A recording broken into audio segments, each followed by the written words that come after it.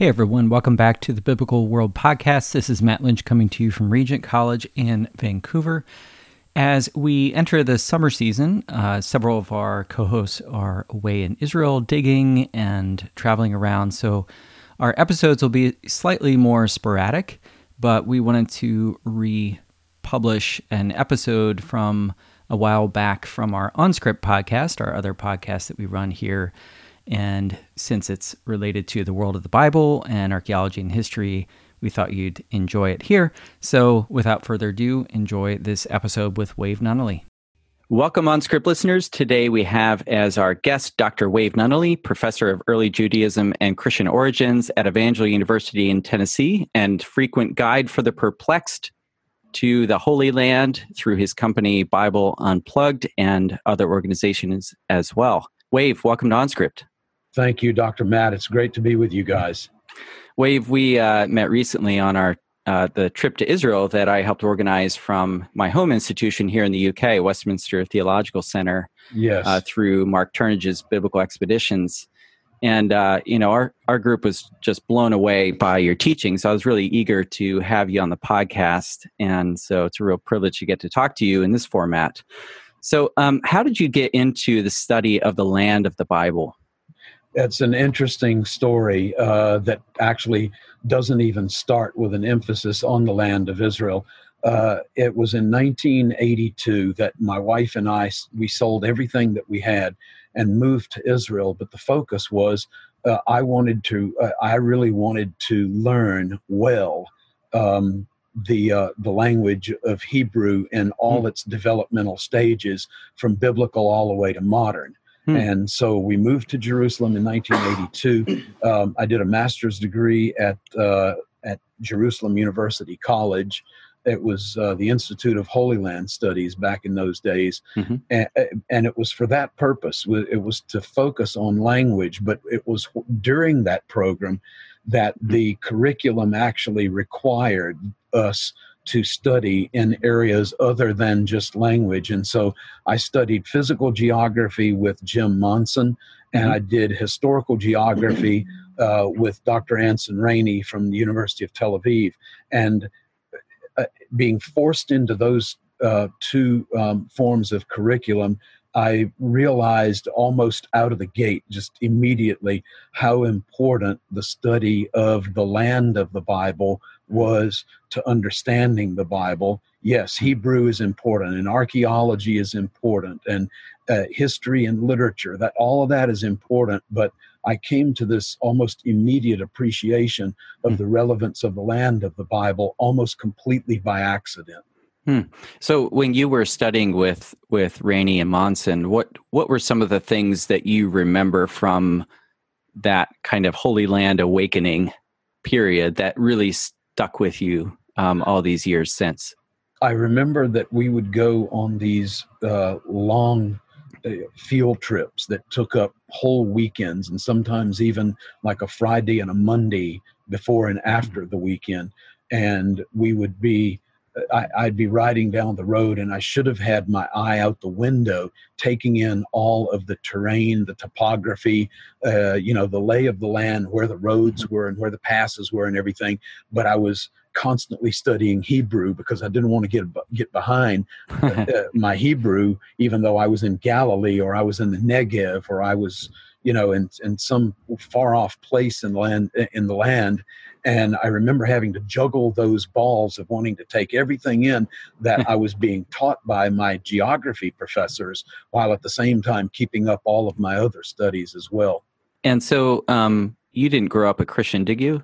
I was brought up in a small church, had a nominal commitment. I kind of rode my parents' coattails until I was in my teens, and then pretty quickly, because my commitment was so shallow, I got about as far away from God as I could possibly get, wondering if there even was a God at various points in my middle to late teens.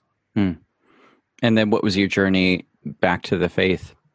Well, it was sort of, I ran out of dead ends to explore, looking for fulfillment in the party scene or in sports or in Eastern religions and that sort of thing. And finally was, I don't know, kind of painted myself into the corner of, okay, God, I know that what my parents believe can't be right because they're not right about anything else. But I'm going to go ahead and I'll give you my last best shot. And God came through in amazing ways. I remember talking to you in Israel, and I learned an interesting fact about you that you eventually joined a Christian heavy metal band, right? Yes. And Malachi, was it? Yes. So tell me about your journey with the heavy metal band. We'll get back to your study of the land of the Bible in a moment, but I want to hear about this. Yeah, of course. This will be a great comic relief. You can probably find pictures and maybe even some music online. Who knows what's out there? I've never tried, but I was in college and was playing guitar and got to in some jam sessions with some friends on my floor, and that eventually led to the founding of a band, and then more members came in, and we began traveling quite extensively throughout the southeast of the United States. Georgia, Florida, Alabama, Mississippi, Louisiana, and I can't remember, but I guess Tennessee and places, Arkansas and places like that. But we just had a wonderful time. We were all in a process of growing and developing as followers of Jesus, and the stuff that we experienced together.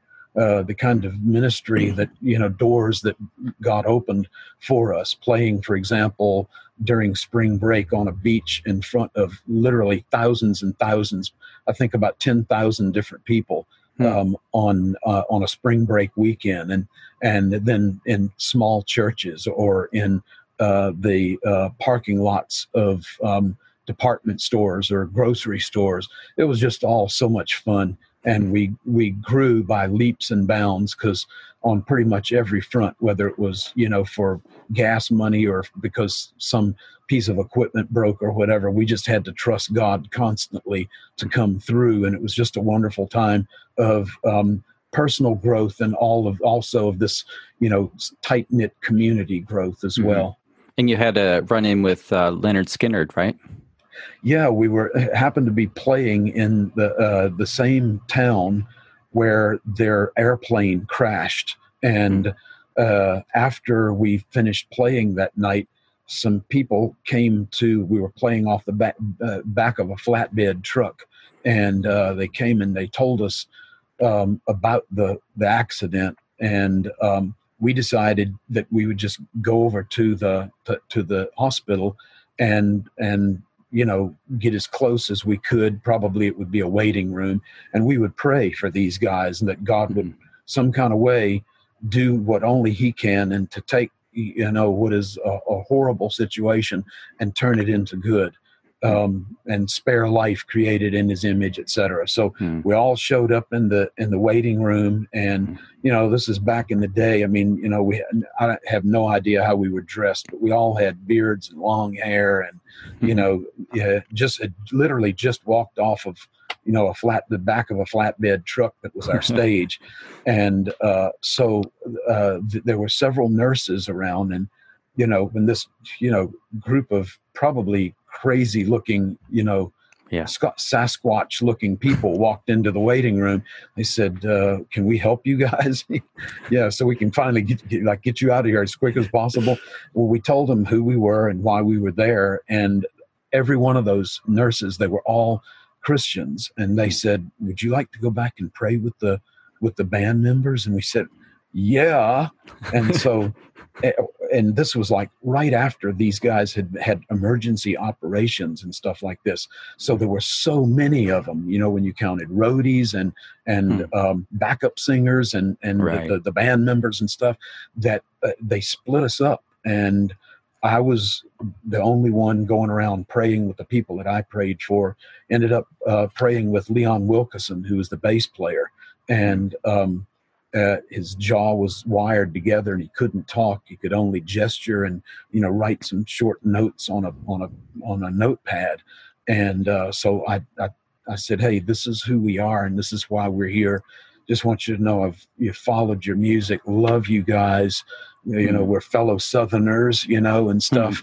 And I just wanted to, would you like to hear about Jesus? And he shook his head. He moved his head, yes.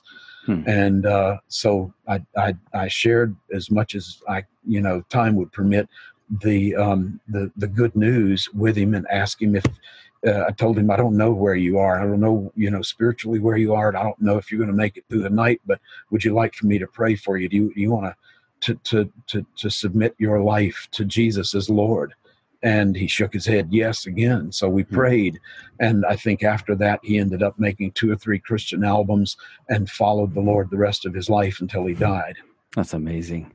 Did you ever get to follow up with him personally? Our paths crossed a couple of different times where we were in the same place, but we never got to have like a face-to-face again after that. But interestingly, after his death and after he was replaced by another bassist, the band continued to travel. And I ended up with, because of a strange situation, my brother was the boss of a woman who was the wife of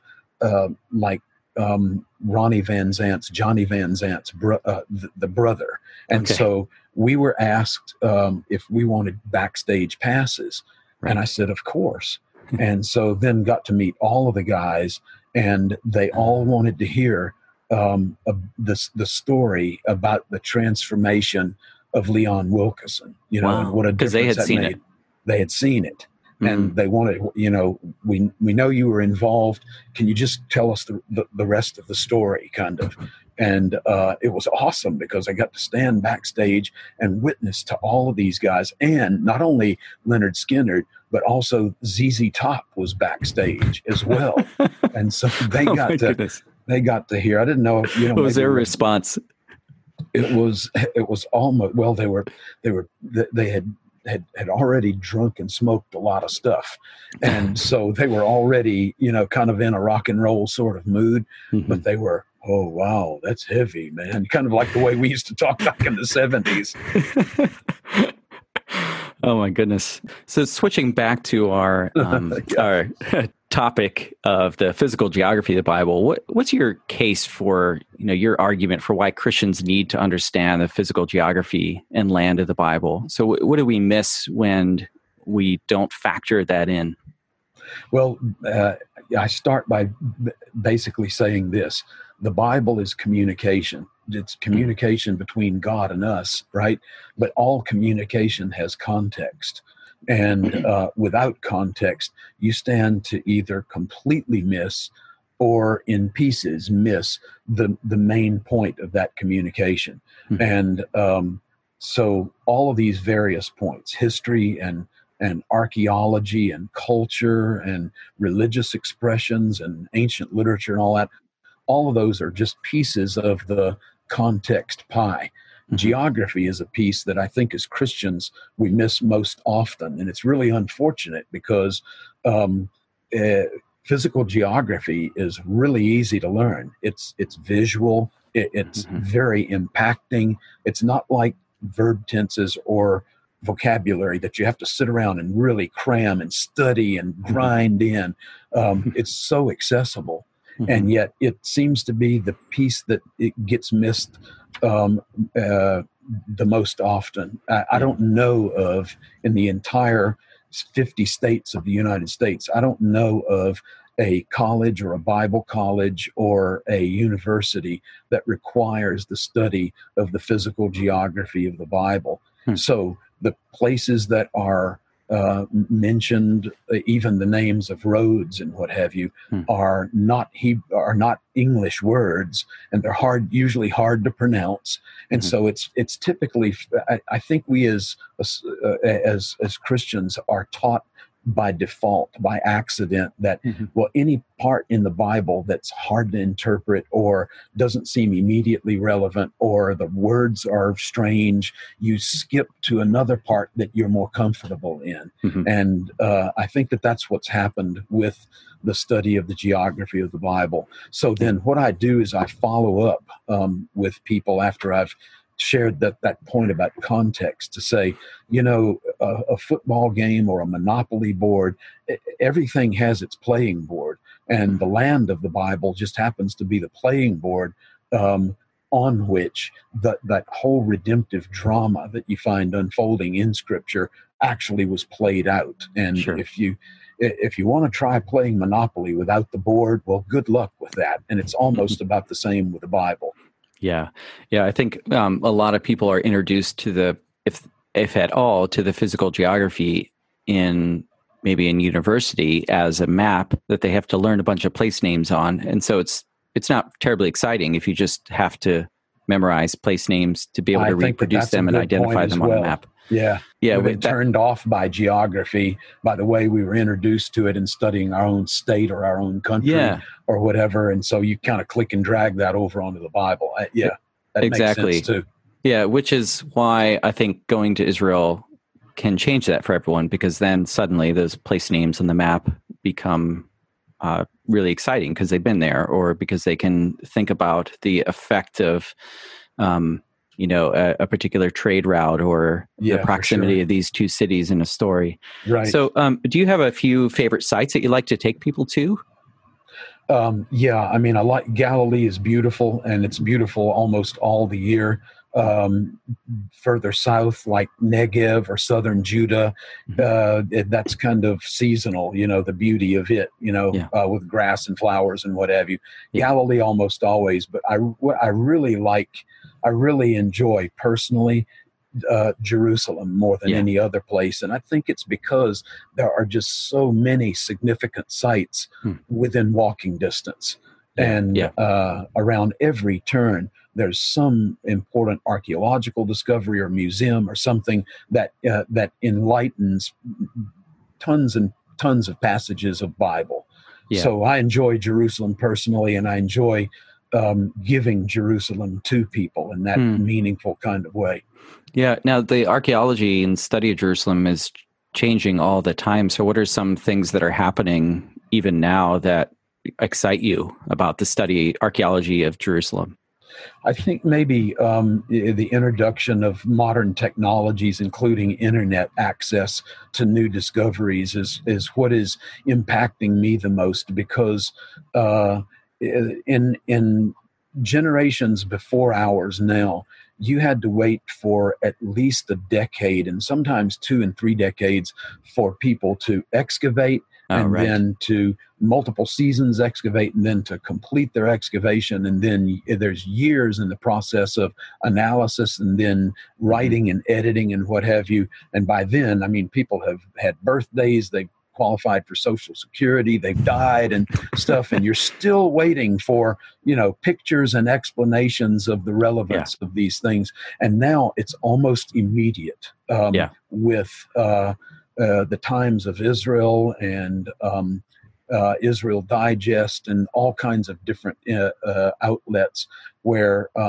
they know who the go-to people are, who's excavating where, and you can get an article cranked out within a week of a really important archaeological discovery, and it makes it accessible to everybody. That's for me, that's probably one of the neatest developments. It doesn't really have to do with archaeology proper, but it does have to do with access to the data that archaeologists are ginning out like on almost every other weekly basis. And is there a particular data that you have your eye on at the moment?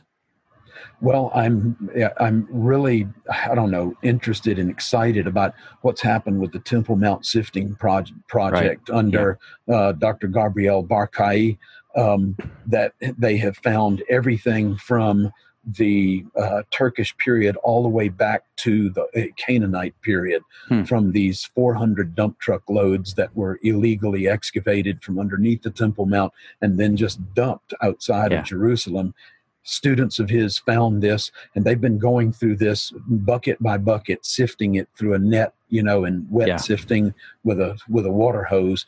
And they're finding rings. They're finding other kinds of jewelry. They found over 100 pieces of the floor of the temple that Jesus walked on, the King Herod's temple, and been able to reconstruct whole panels of these tightly fitted, imported stone floors with all these beautiful geometric designs and that kind of thing. And that's just amazing to me that we actually have part of the floor of the temple as it existed in Jesus' day. Now, do you mean the sort of Temple Mount Plaza, or do you mean the actual inside of the temple, or do we know? Yeah, I think that we're talking about the what we would call the Court of the Gentiles, or what the ancient sources called the Great Court or the Outer Court. Yeah. Which, by the way, is the place that it seems like when you read the gospel accounts that Jesus spent most of his time in. Yeah, exactly. So now getting information about the temple when it was like, a lot of our information comes from Josephus. And I know that's another interest of yours, is the study of Josephus and the Mishnah. So maybe just a quick word about how you integrate study of Mishnah and Josephus into your analysis of Judaism in the first century. Well, what I've found is that careful students, or students who are interested in the Bible, don't have any problem taking archaeological artifacts and then using those to enlighten, to clarify, maybe even to confirm the biblical record. I find it really interesting that many of those same students will have a real suspicion when it comes to literary sources. I'm not exactly sure where all of that comes from. It's probably different for each person, but it seems to be a common theme that people have a problem with the use of, whether it's between the testaments, apocryphal or pseudographical material, or whether it's something that is closer to first century, like Josephus, or like the material from the early rabbis. And what I try to do to encourage people to move in that direction is to simply say, archaeologists dig in dirt, and people like myself, we dig into literature. And where they're finding artifacts that's buried under the soil, we're finding a clearer meaning of words or phrases, or we're understanding where institutions like the Sanhedrin or the synagogue or whatever began to develop by digging into literature. So I view myself as a literary archaeologist, if that makes any sense. Yeah, absolutely. I just got done reading The Jewish War with my son, and he's 10 and absolutely loved it. That was the most exciting thing. And he had a couple questions, so I thought, I'll ask Wave his questions. So he's got a couple questions for you. This is from Jeremy. So he was wondering, do you think that Josephus is a traitor? Yeah, I'm fascinated by, first of all, you and your son reading War together as a team. That's awesome. Well, the constant battles. I mean, it was just so exciting to him. So yeah, really, it was an easy win. Okay. Yeah, wouldn't it be great to make like a multi-part movie, out of that, like Godfather, except history of the Jewish War. Yeah, we did have a few questions when the cow gave birth to a goat, in that one part. But and there are a few eyebrows raised at points, but on the whole, it was a fantastic read. So there's this situation where at Yodfat Josephus essentially defects over to the Romans. Right. He said because he had to deliver a message that Vespasian was going to become emperor. Right. Convenient, but I'm just curious of your thoughts on whether you think he's a traitor or not. It's still debated today, even within the Jewish community, the modern Jewish community. There are people who view Josephus as a traitor. I think if you go back into the first century and look at it, you're going to have people on both sides of that divide. Many of his contemporary Jewish co-religionists are going to look at Josephus as, yeah, he's a turncoat. He turned his back on us. He sold out. He's bought and paid for and the like. I think if you ask Josephus, do you feel like you were a traitor?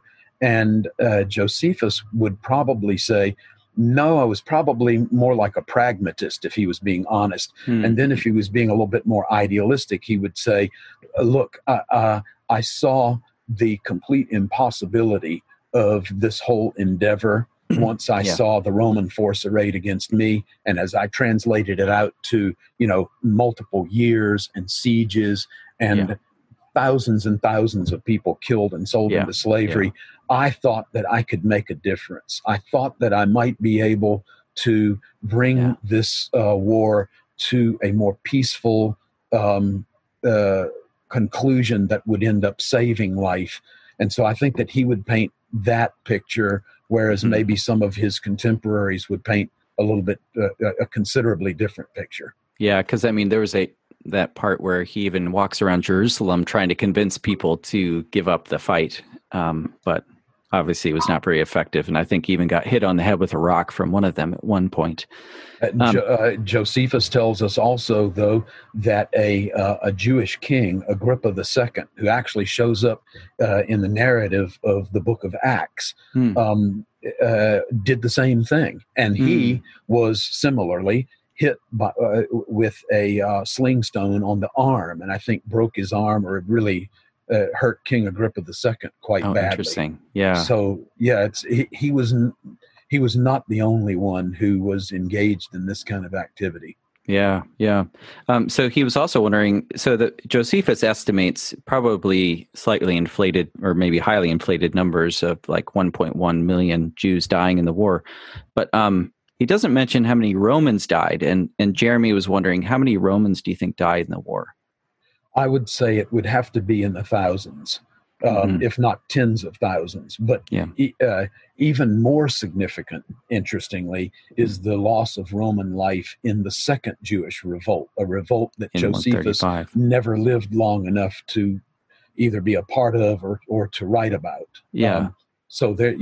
And I think that there's in a sense, a rhetorical reason why he doesn't give a lot of body count, on the Roman side. Sure. Yeah. And it is because by this time he has become an official court historian for the Flavian dynasty, Vespasian being the founder of that dynasty. So as a court historian, his patrons are these very guys who conducted the war, and you don't want to give your benefactors too much bad press. Yeah, that's clear in the book. He mentions at certain points, for example, the siege of Gamla, that there were lots of Romans who died, but primarily due to the fact that there were that poorly constructed homes that were caving in on them, and they were suffocating from the dust and that sort of thing. Right. Yeah, they collapsed and everything. Wouldn't be that the Jews were killing them, right? No, certainly not. And then here's two other quick questions. How many soldiers did the Jews have? Do we know that? I've never seen any kinds of estimate, but I think that could be done pretty easily by using primarily Josephus as a source. Yeah, because he does. Maybe you and your son could be your next Josephus project. Yeah, as we read back through it, we'll keep tallies of all the numbers, because he does tend to give sizes of armies. And then last one was, so we are gearing up in the book, for the big siege of Masada, but it's somewhat anticlimactic. I mean, he does go into that, but he doesn't really draw it out like he does Jerusalem. And you get the sense almost that they took Masada very quickly. He was wondering, was Masada as easy for Romans to capture as Josephus seems to make it? Wow. You don't know how much was left out, but Masada, you have to keep in mind that Masada didn't fall until AD 73. Yeah, so that ramp. The ramp, yeah. Well, and it was literally years before the Romans decided, hey, we need to go down there and finish these guys off at Masada. The temple fell, Jerusalem fell in AD 70. Masada doesn't fall until 73. So the Romans are kind of like sitting around without a whole lot to do. And I think that the people in Masada were maybe thumbing their nose, and the Romans may have become at some point afraid that if we allow Machaerus and if we allow the Herodian and we allow Masada to continue on, as sort of like a signal that, Jews are able to withstand, this, great Roman military machine, then that could in and of itself spark another popular revolt. And so Masada is sort of a mop-up operation, and I would say anticlimactic is a good word to describe what was going on at Masada. Nevertheless, it did take several months for the Romans to be able to breach the wall and to take the fortress. All right. Are you up for a speed round? Speed round. I'm ready. Okay. Who's your favorite musician? My favorite musician of all time? Yeah. Oh, wow. Probably James Hetfield. He's the main lyricist and lead singer of Metallica. Ah, okay. Good. Well, my co-host Drew will be very happy to hear that. Most significant archaeological discovery in the past 50 years? Okay, past 50 years. That's going to take us back to 1970. Probably another Gabriel Barkay first of the Silver Scrolls that give us our earliest text of the Bible ever that goes back to the 7th century BC. Yeah, the Ketef predates the scrolls by about 400 or so years. Yeah. What do you wish you had known when you first got into the study of the Bible?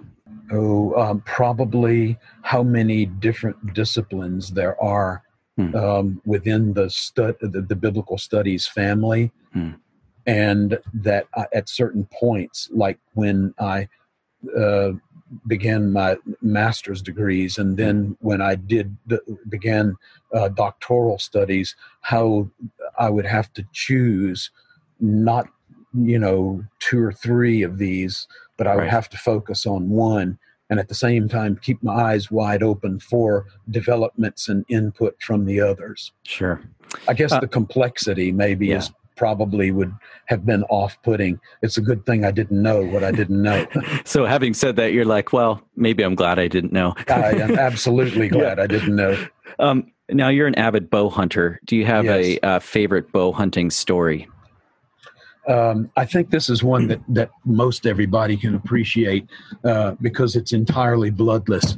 I was hunting by myself one evening and was up in a tree. So I was on a platform, and I began to hear coming through the woods from behind me what sounded like a fire-breathing dragon. No kidding.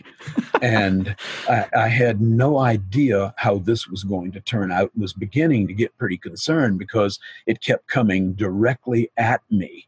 And by the time it was within, I was estimating 60 or 80 yards, I was almost ready to jump out of the tree.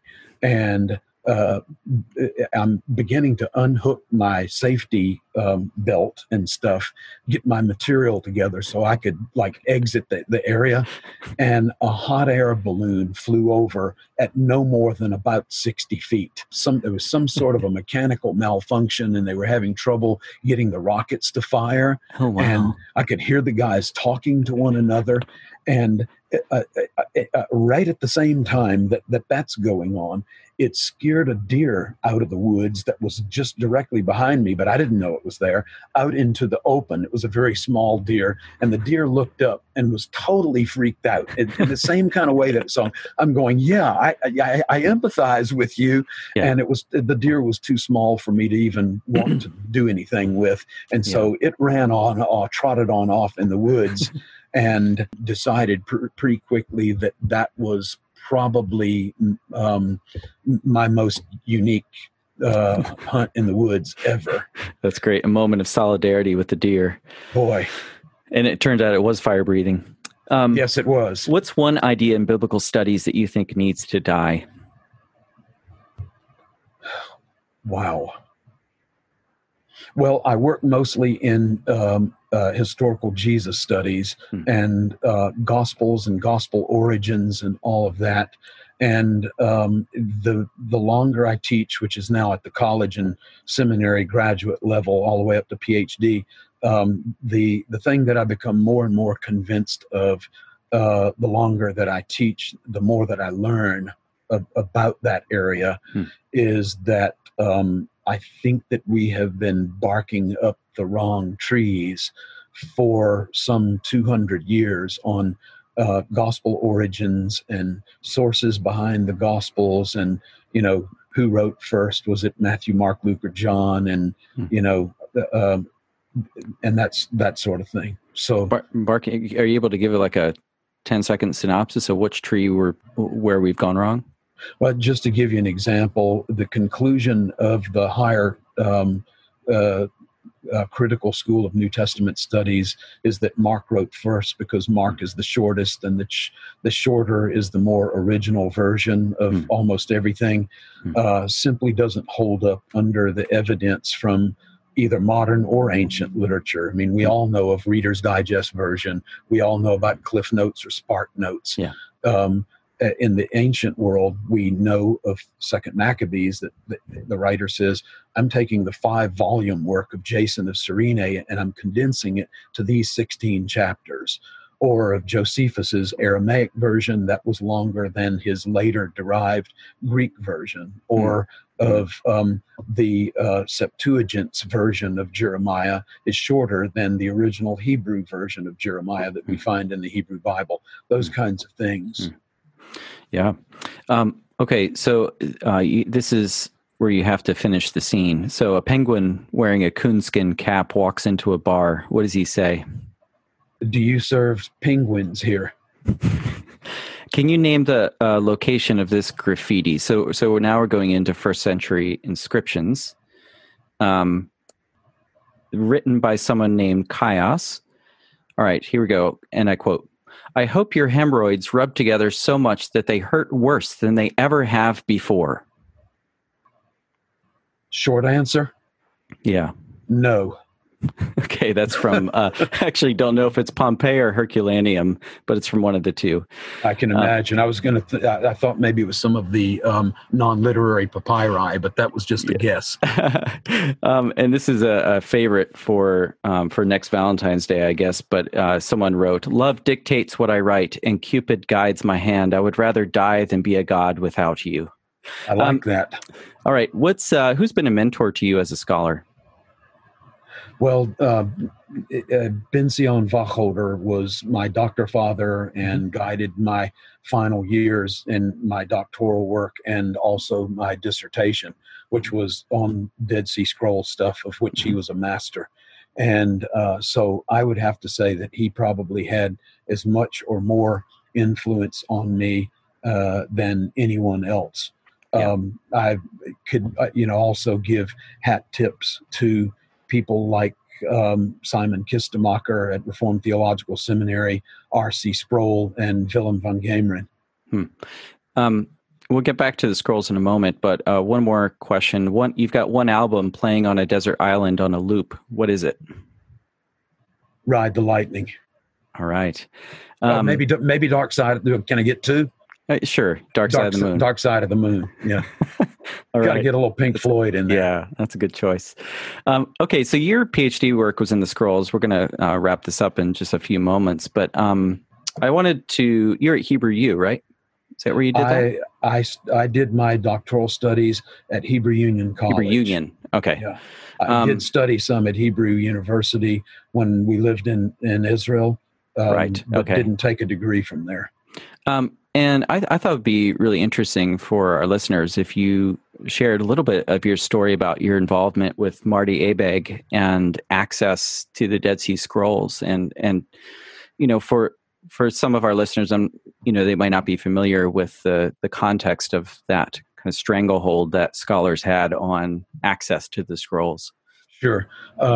During the time when I was in my doctoral work at Hebrew Union College and was working with fellow students like Marty Abegg, who's at Trinity Western University now, and I think he's co-director of the Dead Sea Scrolls Institute there, and Dr. James Boley.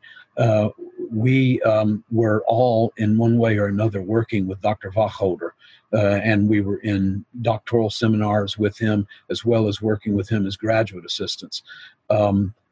Marty found himself in a situation where he had an approved topic for his dissertation. I had an approved topic for my dissertation, but most of the relevant material, both being on the Dead Sea Scrolls, was not accessible because it hadn't been published yet. And so we were in a... and this is years after their discovery. Yeah, this was approximately 40 years after the discovery of the scrolls, and after the money donated by John D. Rockefeller had run out, and most of the official scrolls team had gone back to their positions in their schools in other countries, and were taken up with teaching classes and training understudies and the like, and the official scrolls team was had almost their work had almost ground to a halt. There was very little being published, and so we knew that we would probably today still be graduate or doctoral students if we waited until those materials did become available through official channels. So we were in a class with Dr. Wacholder, and we were supposed to be studying one set of materials. In the middle of the class, he got an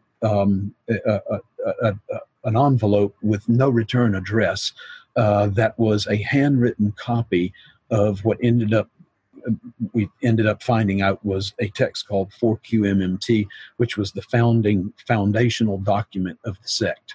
And we made that our immediate study, subject of study, instead of whatever it was that we were doing before, and found pretty quickly that there were lots of words in that Hebrew document that were not covered either in Old Testament dictionaries, what we call lexicons, and weren't in some of the already existing lexical works, like K.G. Kuhn's work for the Dead Sea Scrolls. And so we were approaching Dr. Wacholder after class one day. The three of us were standing around. Everybody else had left.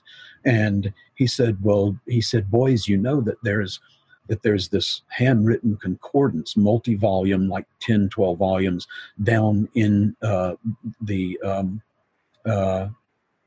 limited access area of the library. And we said, no, we didn't know that.